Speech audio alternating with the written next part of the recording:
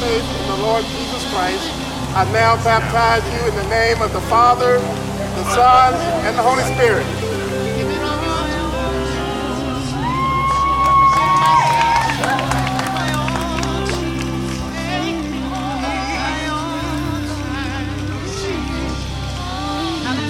My sister, according to your faith, I now baptize you in the name of the Father, the Son, and the Holy Ghost.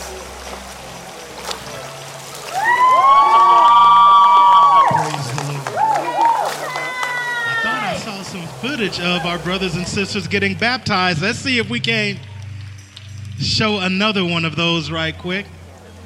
Amen. Let's give the Lord praise.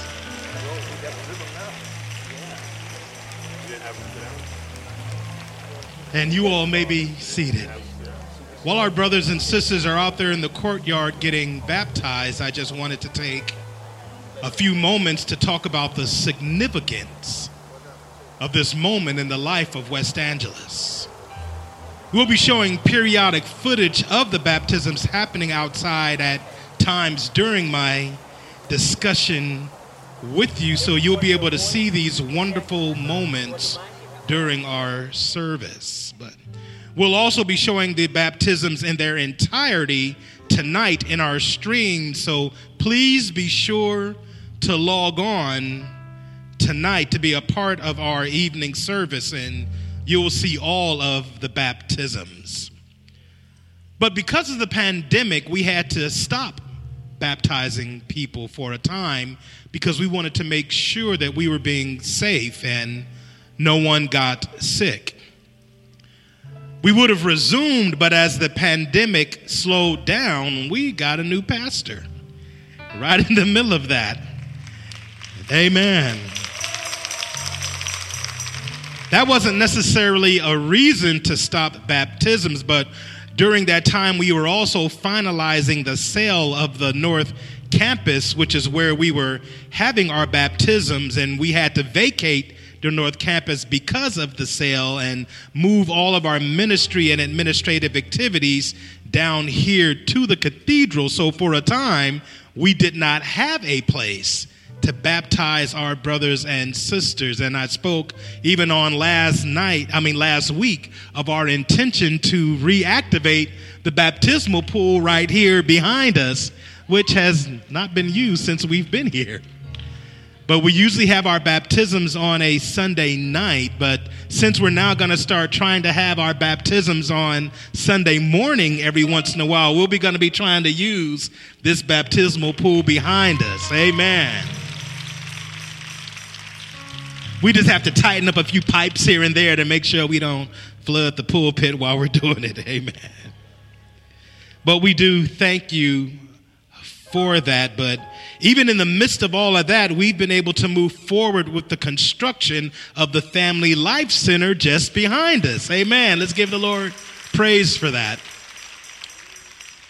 But needless to say, there has been so much change and transitioning happening around us that we've had to make many adjustments. And I want to personally thank all of you for bearing with us during this time of transition, and I want to thank you all for your patience. And the fact that you are still here worshiping the Lord with us lets me see, like you, and lets me know that you know and you see that God is going to do something great in the life of West Angeles. So give yourselves a hand for still being here and still worshiping the Lord with us.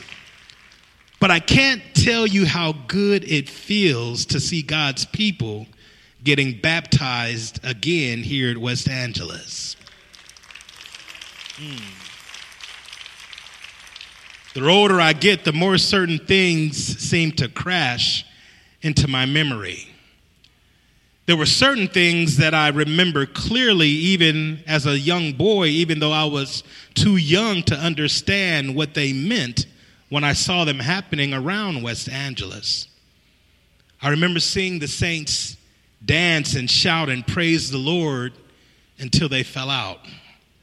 Sometimes one of the women would be shouting and praising the Lord so hard and carrying on in the spirit that the other sisters would have to join hands and form a ring around her so she wouldn't fall into a pew or fall into someone else. But as a little boy of 4, 5, or 6 years old, I had no idea of what to make of everything that was going on up there at Old West Angeles.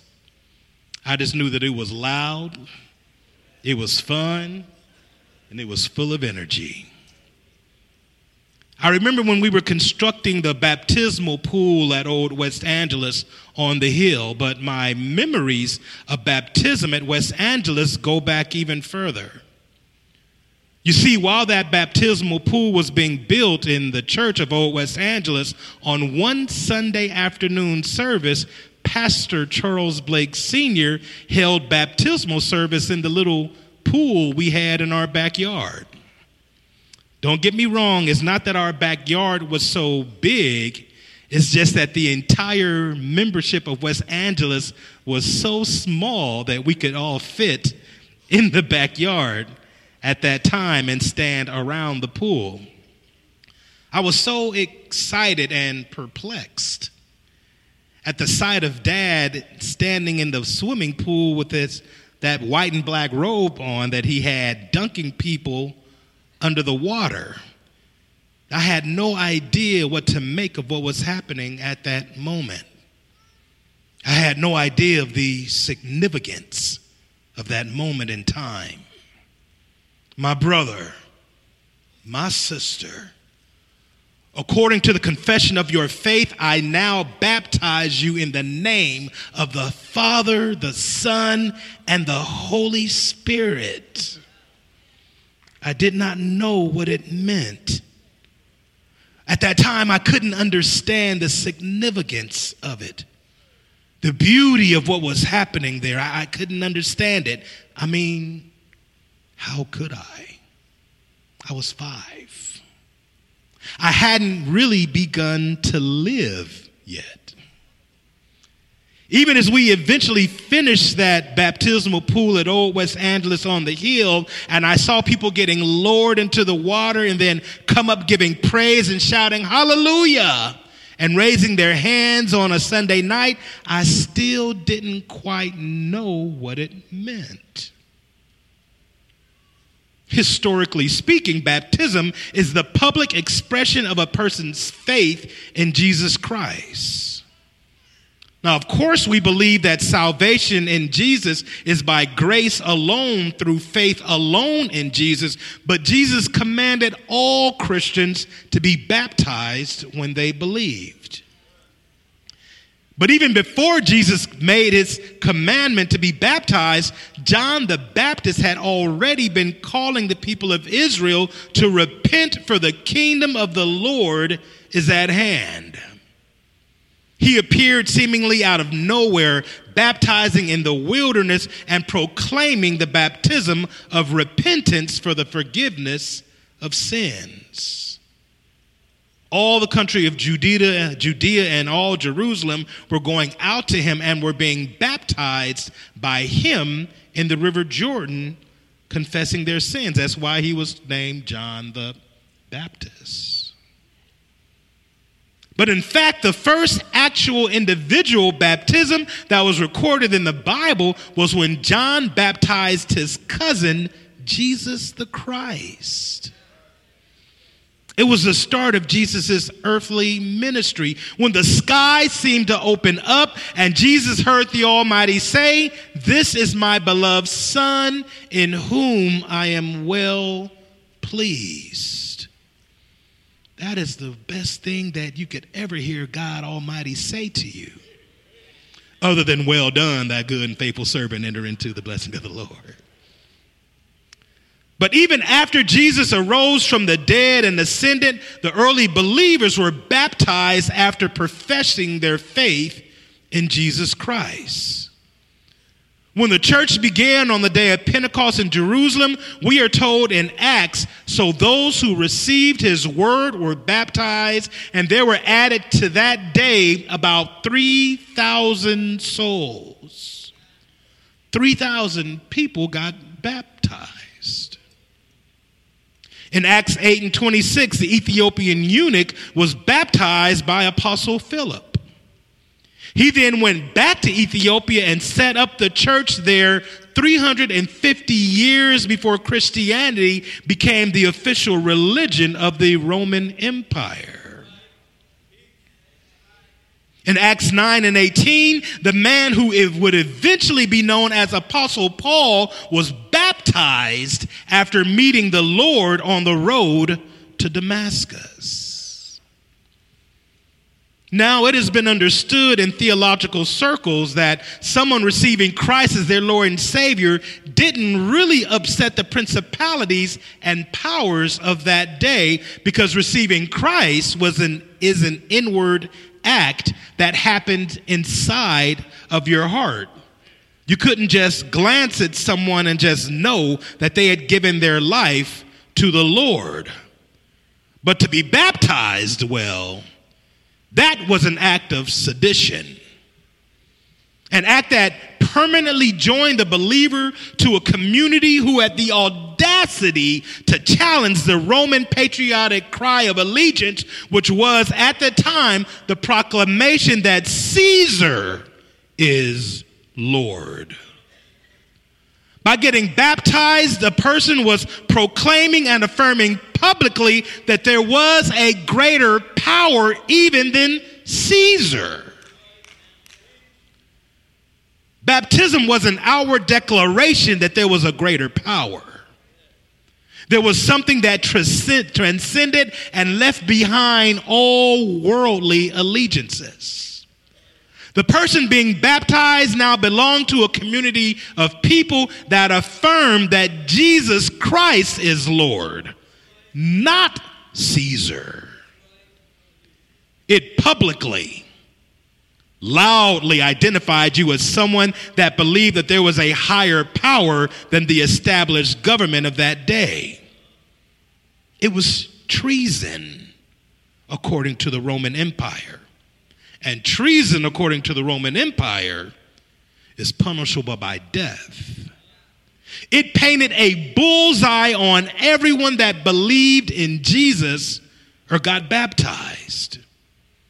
You see, baptism put free citizens, subjects, and slaves of Rome all on the same level in the eyes of God, which at the time was an extremely subversive thought.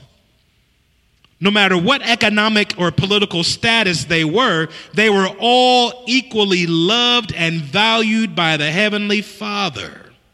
It was a revolutionary, world-ending thought according to the Roman Empire, which had stratifications of citizenship, citizens, subjects, slaves. Their divisions were very clear regarding class, and getting baptized in Christianity destroyed all of that. It kind of makes you wonder how there can be so much division within the body of Christ nowadays. But that's another sermon. We'll get into that another time. My brother, my sister, according to the confession of your faith, I now baptize you in the name of the Father, the Son, the Holy Spirit.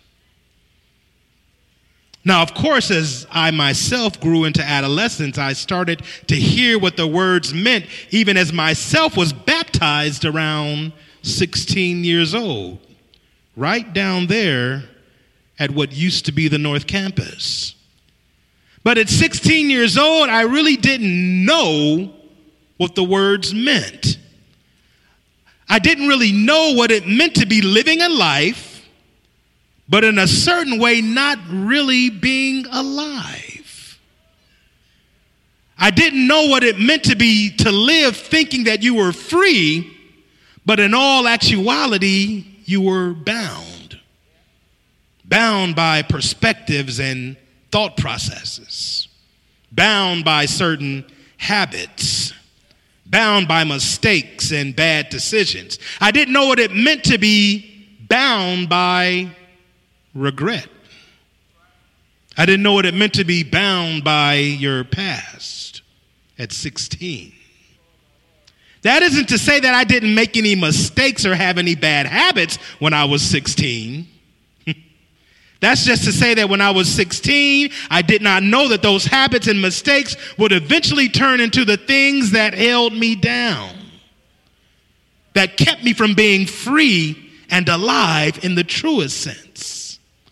I wasn't old enough at 16 to really regret anything that I had done yet.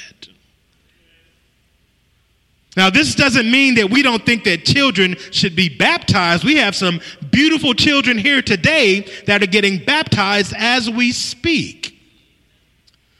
But what did getting baptized as a young person did do for me, though, was that it laid a foundation for me to stand on as I grew and moved into life. And even when I wasn't living in the new life that was expressed when I was baptized as a youth, as I got older and started living my own life, I remembered getting saved and baptized. I knew in my heart what I should be striving for, even when I wasn't always living as who God created me to be. Give me an amen if you know what I'm talking about. Don't get high sedity today like you ain't never did what I'm talking about right here. Everybody who grew up in church knows what I'm talking about. But that's what it means to train up a child in the way that they should go, and when they are old, they will not depart from it. That's one of the scriptures that Lady Deandra and I talk about, but we train them up as a child. The Bible skips a whole period of life before they get old. And there's that period of life in the middle there that has us parents so worried all the time.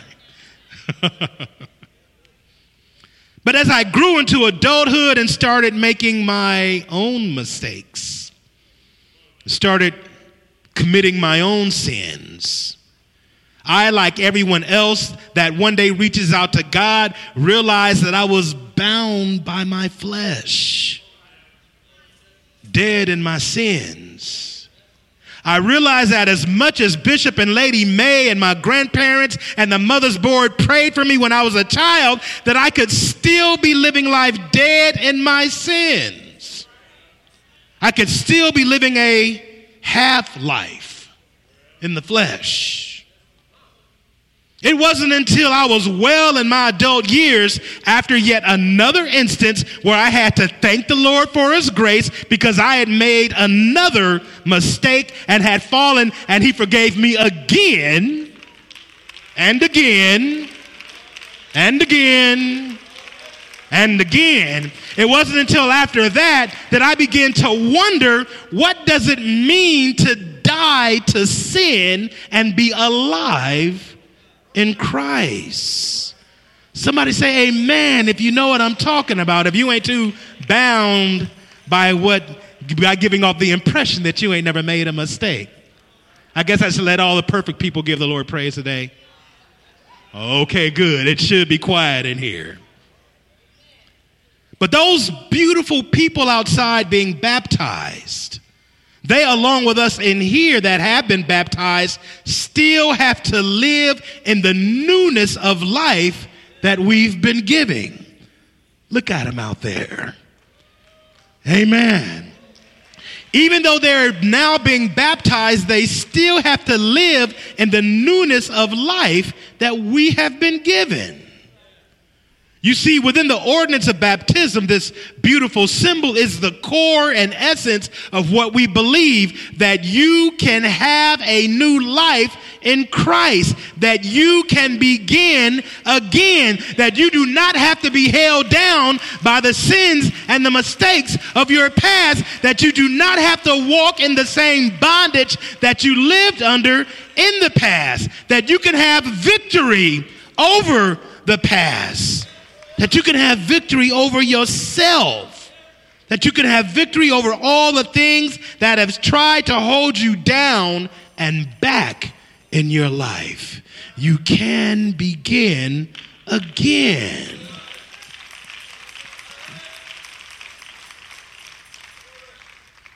But in light of this beautiful day, when our brothers and sisters are out there getting baptized, we have to ask the main question, which is, how do we live day by day in the new life that we have in Christ?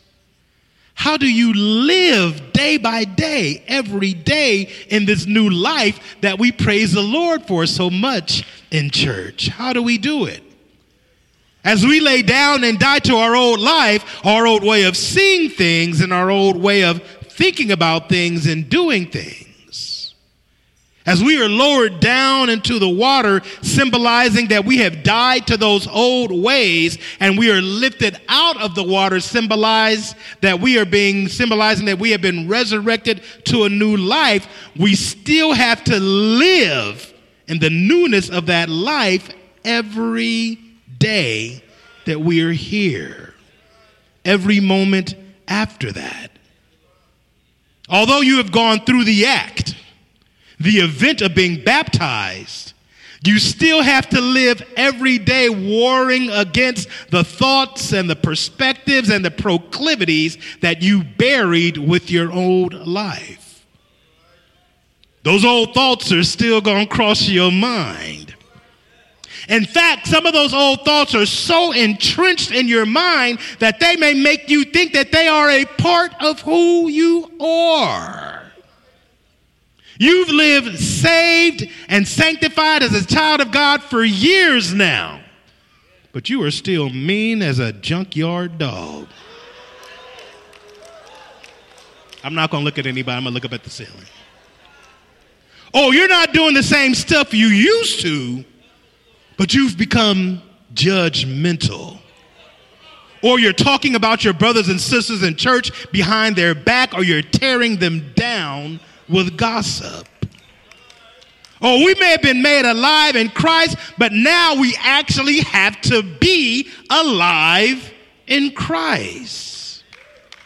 We have to still contend with our old thought patterns and who our old experiences and pains and backgrounds told us we were back in the day. It reaches into every part of our lives. Some of us here who know the Lord have said that they would never treat their kids the way that their parents treated them. That they would never lash out at their children the same way their parents lashed out at them. But when times get tough and the temper gets lost, we find ourselves doing exactly what our parents did. Acting in ways and doing and saying the same things that our parents did to us that hurt us and tore us down. Some of us can't even have a good relationship with our spouses and family because of what we experienced when we were 5, 6, and 7 years old.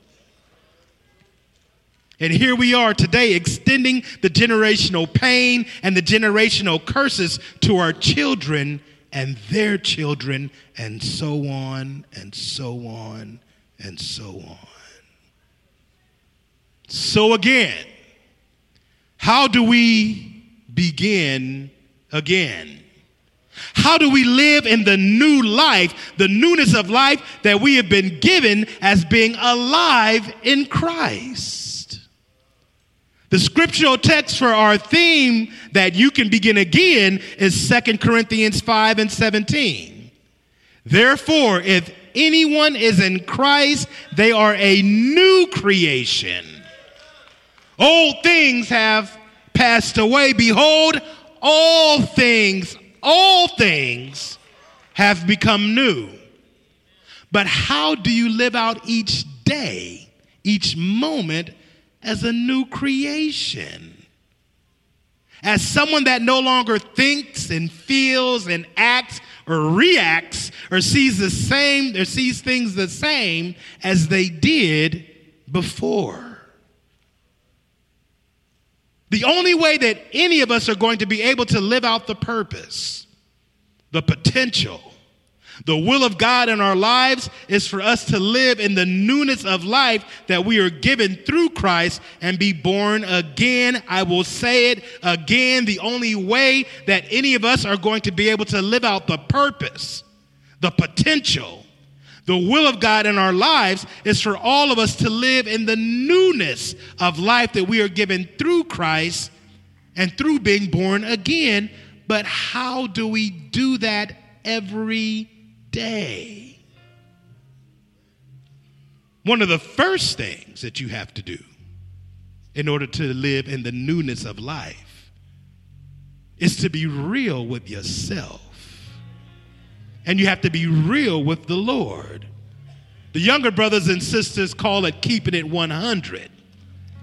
But the Bible simply states that you have to confess in your heart and to our Heavenly Father that you have a problem. We just have to confess to our Heavenly Father that we have a problem, that we are bound by ourselves, and that we can't be free without Him in our lives. That's step number one.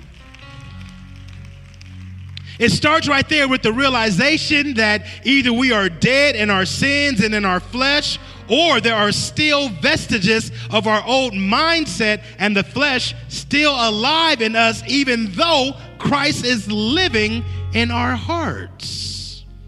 We can't be too afraid or prideful to admit that. Even Brother Paul admitted that. How am I going to sit up here like I'm not affected and I'm not dealing with things in the flesh that rise up in my thoughts, even as a born-again child of God? It's something that you have to contend with every day, multiple times of the day. Anytime your spouse says something that hits you the wrong way, you have to contend with it. But next, beloved, we have to realize and understand that getting saved and getting baptized are not just events in and of themselves, but they are the start of a process. They are the beginnings of a journey. They are the beginnings of a path that you will be on as long as you are alive. You will be in a consistent, constant state of becoming more, becoming stronger, becoming more victorious in life.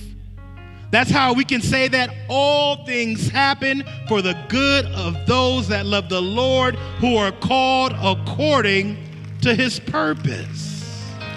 Oh, somebody give the Lord praise.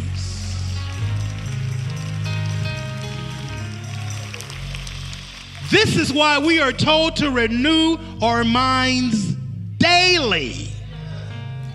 Renew your mind daily, moment by moment, because we literally have to change the thoughts that we let ourselves think. You can be saved, washed in the blood of the Lamb, talking in tongues, shouting across the front of the church, and still be stuck with the same mind and thoughts that you had when you were still in the world. Still having the same triggers. Still attracted to the same mess. Having a new life in Christ, but still thinking like that old creature you used to be. How do you live in the newness of life that Christ gives us? You see, this is why the work of the Holy Spirit is so critical to our growth and development as mature children of the King. Look at your neighbor and say, the Holy Spirit.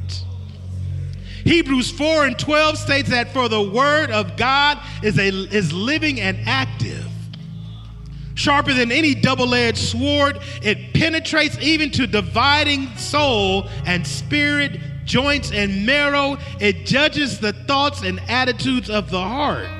That means, beloved, you got to stay in the Word if you want to be a new creation. You got to stay in the Word. It is the Spirit that reveals to us the source of our thoughts and desires. It is the Spirit that feeds us the right food for thought, The Spirit reveals the answer to the question of where our thoughts even come from, which for the most part, if we admit it, is in direct conflict with the needs of the Spirit, with the things of the Spirit, because it comes from the flesh. That's why one of the most painful and difficult things to do, one of the most things that we need the most prayer on, is our ability to accept what the Spirit reveals to us about ourselves. Why? Because in accepting what the Spirit reveals to us in the Word about ourselves, we have to admit that we have been wrong all of this time about who we thought we were and how we have been thinking about and seeing the world around us. And let me tell you something. We hate to be wrong, right? We have to admit that we may have been wrong in the way that we were thinking about life and its challenges, to the point of letting life's pain, our own separate and personal issues, tell us how to think about ourselves and everything around us. And it has put you in a place that you've been for such a long time, even if you know Christ.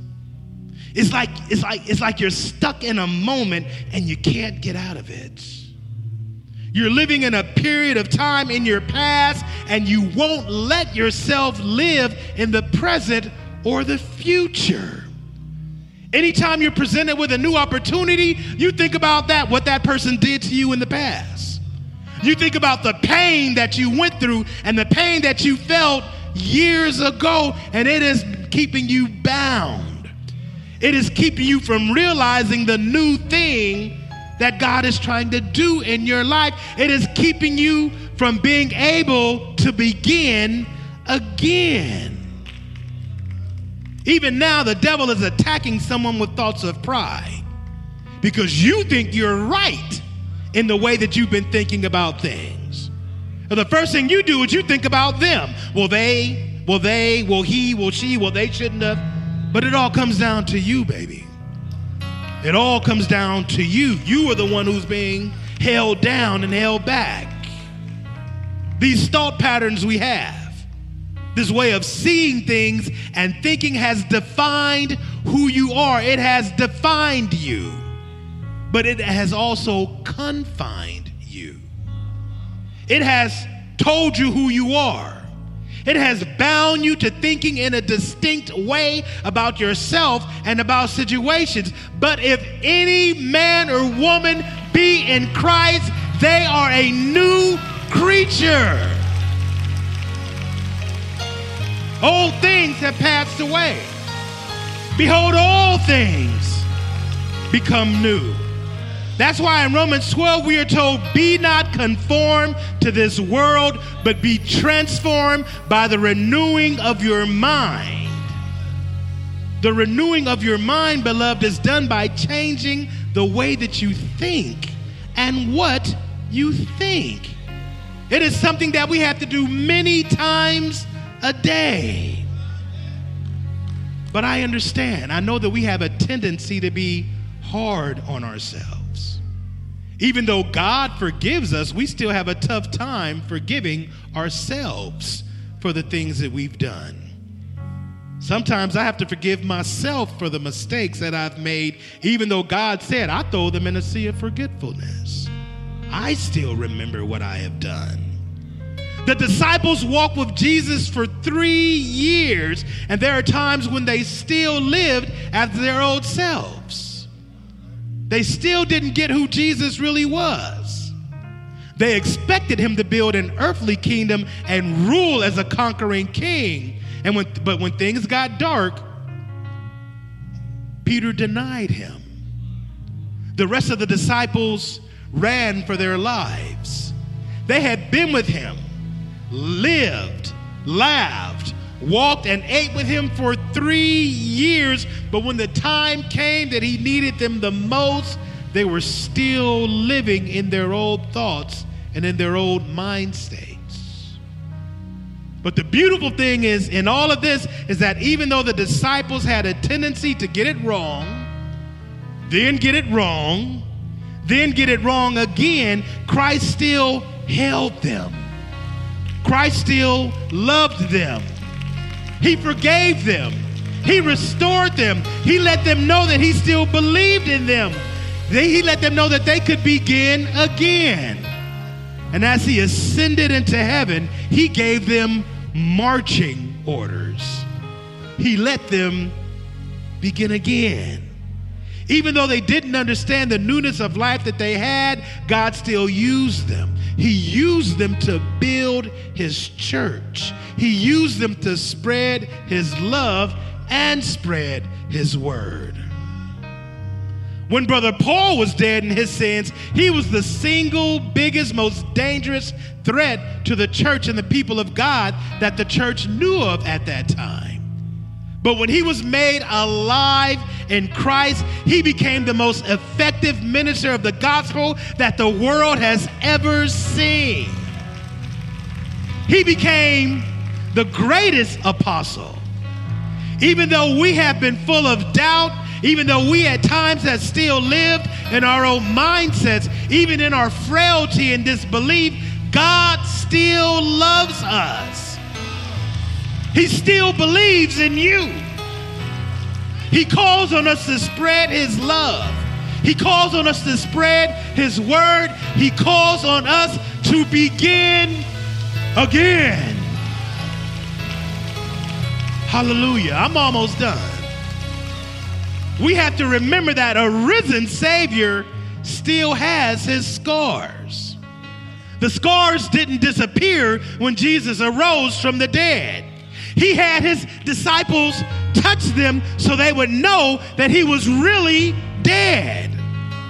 The scars from his crucifixion stayed on him so that we would know what he had been through.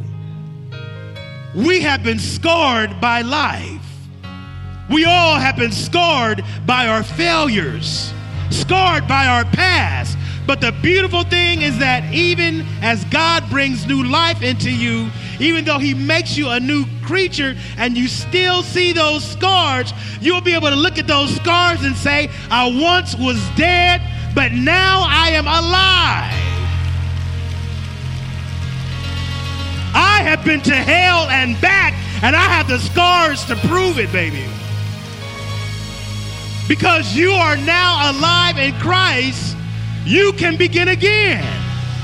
You don't have to stay locked in the past because you are a new creation. You can walk on in the newness of life. If anyone be in Christ, they are a new creature. Old things pass away. Behold, all things become new. Someone here needs to know that with Jesus in your heart, you can live again. You can begin again. Oh, you'll have the power to walk right. You'll have the power to talk right. Jesus came so that you would have life and life more abundantly. You can begin again. Even though life may have left you dead in your heart and dead in your emotions, he can bring you back. You can learn how to live again. You can be whole. He said, I make everything new. You don't have to carry that pain with you anymore. You can be free in Jesus' name. You can begin again. Oh, the world may have left you beaten and crippled on the side of the road, but he said, be of good cheer because I have overcome the world. You can begin again. But God, who is rich in mercy, because of his great love with which he has loved us, even though we were dead in trespasses, made us alive together with Christ, and he raised us up together and made us sit together in heavenly places with Jesus Christ. You can begin again. Oh, somebody give him praise on today. Hallelujah. Oh, worship him on today. Everybody standing. Everybody standing. Hallelujah. Oh, glory to your name. Let's give him praise on this morning. You can begin again. Look at your neighbor and say, you can begin again. Hallelujah. Everyone bow your heads and close your eyes. There may be someone here under the sound of my voice, someone online, who in your body you may be alive and breathing. You may be moving from day to day, but you're not really living. You're dead in your past. Dead because of what you've done. Dead from what life and the world has done to you.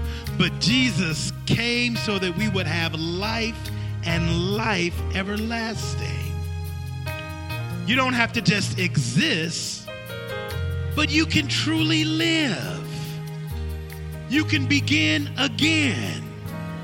There was a time in my life when I thought that I was going to be doing the things that I was doing forever, and not in a good way. I felt that I would never be able to stop doing some of the things that I was doing. They were habitual. I was conditioned.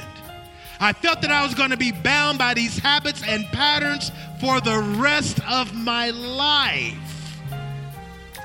But I'm here to let you know, I'm here to let somebody know that you can be free. I'm here to let somebody know that you can have victory over whatever is holding you down. I'm here to let somebody know that you can begin again. For God so loved the world that he gave his only begotten Son, that whoever believes in him should not perish, but have everlasting life. You can begin again. God has a plan and a purpose for your life that is so much more than what your past and experience have said about you. For I know the thoughts that I think towards you, says the Lord, thoughts of peace and not of evil, to give you a future and a hope. Then you will call upon me and go and pray to me, and I will listen to you. And you will seek me and find me. When you search for me with all of your heart, I will be found by you. Thus saith the Lord, and I will bring you back from your captivity. I will bring you back from the dead. You will be alive in Christ. You can begin again. Oh, I'm talking about being alive in the truest sense.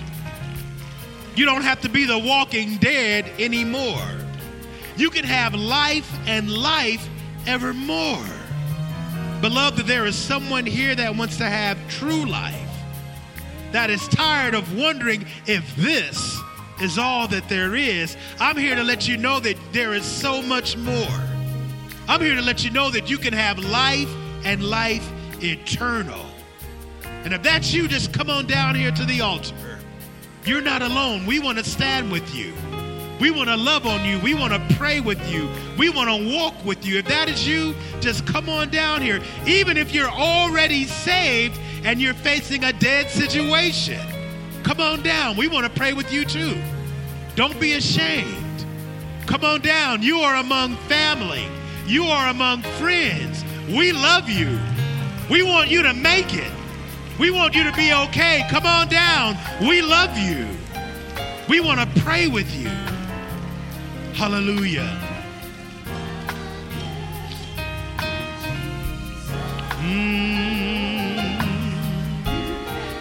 Oh, yeah. Hallelujah. You can.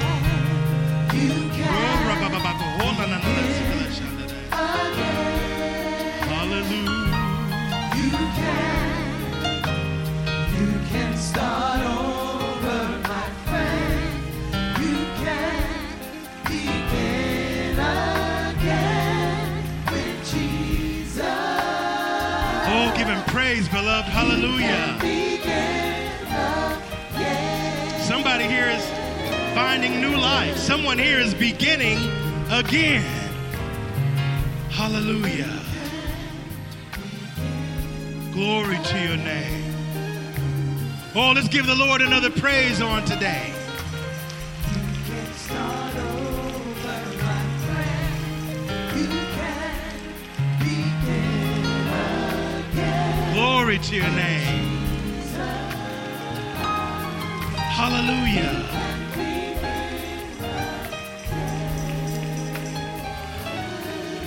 Oh, let's pray. Let's pray. Let's give the Lord praise for these who have come forward, realizing that they can begin again.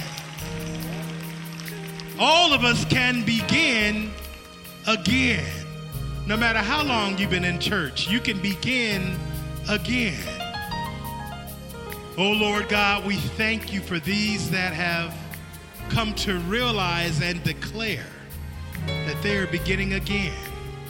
There may be someone here, Father God, that already knows you, and they're realizing now that it is time for them to rise above those things, even that have been holding them down all of this time, those thought processes, those old perspective, that old pain, that old hurt, that old fear, that old weakness. Father God, we thank you that you are allowing us to begin again. So, Father God, from this time on, we pray that you would continue to renew our minds daily, that you would teach us what to think, that you would teach us how to see things. Help us to see ourselves and see each other and see situations as you see them. Father God, we pray a special blessing. We pray that you would continue to strengthen us and that your presence would be with us from this time on as we seek to live life anew in you. And Father God, we also pray especially for those that have come to realize that they need you in their life. We pray for those that have now decided to accept Jesus Christ into their life, because they are now beginning again. If any man or woman be in Christ, if any child be in Christ, they are a new creation. Old things have passed away. Behold, all things have become new. So we thank you for them. Please repeat after me. Dear precious Heavenly Father, we thank you for sending your Son to die for our sins. I believe that Jesus Christ is the Son of God. I believe that he came down to earth to die for my sins. I believe that he rose again on the third day.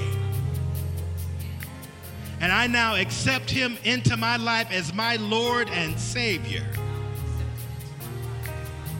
And because he rose, I can begin again. I can have new life. And I have the victory.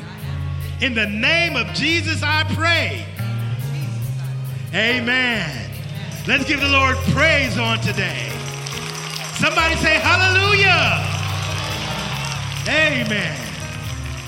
Well, beloved, my brother and my sister, if you prayed that prayer with me and you accepted Jesus Christ into your life, you are now saved. Let's give the Lord another praise.